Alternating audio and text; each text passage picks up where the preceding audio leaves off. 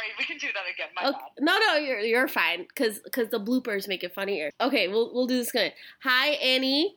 Hey, Shataz, how's it going? Great. Welcome to our podcast. This is Shush Periods, where we used to talk about periods, but now we just don't. Thank you for your time and for being our guest on our mental health episode. This has been a highly requested episode. In the vein of things that are taboo and stigmatized, mental health is one of those things, and especially amongst communities of color. So thank you for sharing your mental health journey with us.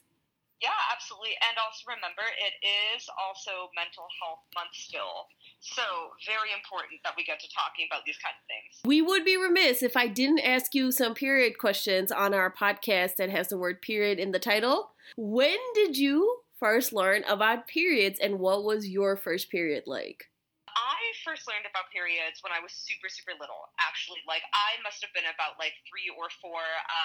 My mom, especially, was always really, really good about talking about stuff like this, right? About, what happens during puberty, that sort of thing. Just kind of, trying to let me know what happens, right?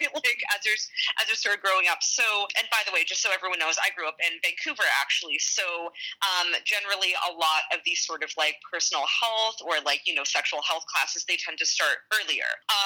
In terms of what my first period was like, so I actually got my first period really, really early on. I was actually 10. I will say, as somebody who, grew up with, parents were very, very open about things like this. It kind of honestly didn't really help still when I kind of got to that age, and I realized that I literally was the first girl in my entire year to basically have her period. It's still not something that's very widely talked about, especially, when you guys are preteens, right? And kids. So I just remember feeling pretty embarrassed. I definitely was intimidated. I felt as though I didn't really know where else to go. Did you experience any type of shaming or stigma either at school or in the general world, maybe after you entered the professional world, about women and, being quote unquote on the time of their month and just people having a negative attitude about that? There is that whole stereotype about, hey, when women hit that time of the month, oh yeah, they're going to be kind of got their mood swings, their hormones are making them think a whole bunch of things, create stories in their heads or whatever. A lot of sort of that language, it mirrors a lot of it's just sort of expectations for women in the workplace, especially women in general, but also especially women of color. You are expected to be the one who will work through absolutely anything.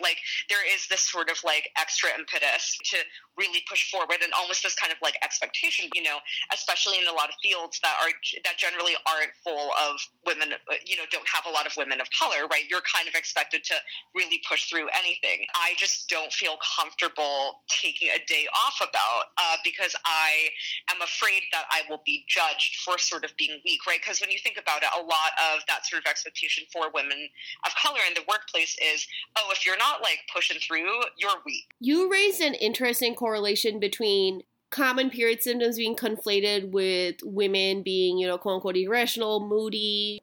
I remember when Hillary Clinton was running, people said that, oh, we can't trust a woman in leadership because a woman on her period who has access to the nuclear code could destroy the world. And I was like, wow, those are a lot of leaps. Those are some gymnastics right there. This is probably part of the stigma, right? It's the fact that along with having difficulty, looking for yourself in just sort of that mental health spirit just in general, when you're, a woman on your period, you do get to talk a lot about how hey, I need a day off because I'm moving, right? Oh, I need a day off because, some emergency happened in my family, etc. But, for people who have really, really bad period symptoms. I remember, growing up with people who literally, a lot of women would have to just literally be out of school, right, for an entire week, basically, right, because, their cramps were so bad that they literally just couldn't get out of bed or couldn't focus or anything. But if you don't talk about something like that and you don't vocalize it, it essentially builds this sort of expectation, though, that you can't talk about it, right? Even if it affects you. There's a general attitude of dismissiveness when it comes to women's health, whether that's their mental health, their reproductive health, their physical health. which is very alarming. It's just, this is something that men just don't think about, right? Because it's also something that they also just don't go through. It just becomes one of the many, many things that kind of just sort of gets like swept under the rug.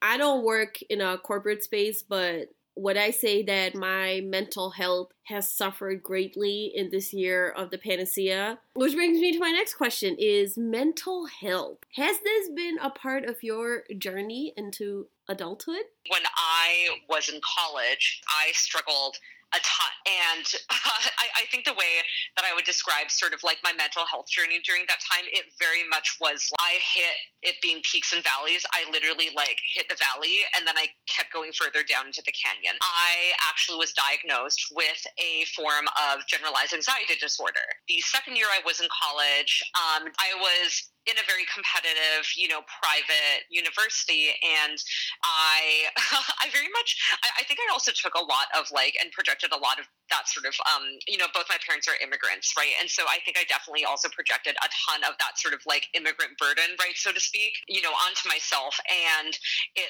honestly became this very deadly combination where, I obviously really, really wanted to do well. I remember the way that it played out was I started suddenly feeling very nauseous. This sort of bled into my third year of college too. And so I studied abroad in France. And while I was in Paris, I was still noticing that the nausea was starting to appear in a whole bunch of different situations. And soon it became the case that I couldn't even eat. I think it's really worth going to a mental health professional and seeing if you have some form of anxiety disorder. And ironically, I saw this doctor during the last week I was in France for study abroad. And ironically, during that week, my anxiety symptoms just got so incredibly bad that I almost even thought I wasn't going to make it on the plane ride back home to Canada. I have always been very fortunate that I grew up with two East Asian parents who were always incredibly progressive and very liberal and very open-minded. And a lot of the East Asian community is basically you don't talk about it. There are definitely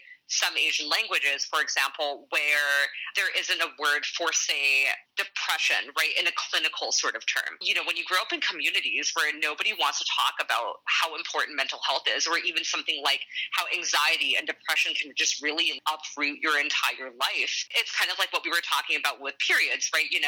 When you don't hear about it being talked anywhere, you literally, there's this feeling of helplessness, right? You don't know what to do and you don't know who to go to even. And a lot of families I've heard of, when you talk about anxiety and their kids develop anxiety disorders, right? The sort of knee-jerk response is, oh, so you're just nervous, right? Or oh, so you're just stressed. And essentially, right, you're taking something that is, so clinical and medically diagnosed, and you're kind of turning it into something else entirely that it is not. What I do really like, and what has made me more hopeful, is it seems like that mental health discussion is becoming, an even bigger discussion when we talk about Asian American and Pacific Islander communities, around the country, and, the diasporas and the different demographics, right? Remember when those Atlanta shootings happened? There was this very, very big outburst of support for the AAPI community, protests against violence against Asian Americans. A lot of the Asian American community is not used to essentially taking a lot of their trauma and being so open about it, and essentially developing it into a sort of inspiration and drive. Suddenly, it felt like all of their trauma was all on display. And for people like our parents especially, that is not something that they were used to or prepared to even do. I'm sure that brought up a whole lot of other discussions about mental health that had honestly been dormant for ages. We bury those feelings so deep that we don't want to acknowledge it or realize it.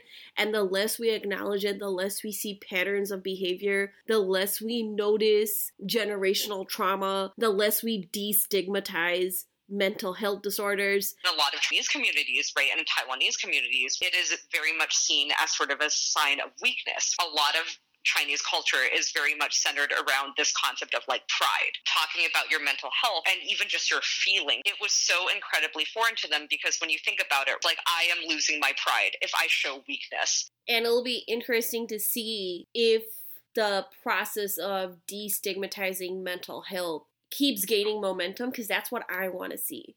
Because the more shame we attach to it, the more we hurt us, and the more we pass on that hurt to our kids. Yeah, absolutely. So thank you, Annie, so much for being on this episode. This is our second to last episode for the year. We've been doing Shush Periods for 2 years at this point, and more than half of our life was spent in the year of the Panacea. And Pangea. You're forgetting Pangea. Pangea. How could I forget? Am I missing anything? Pan-fried.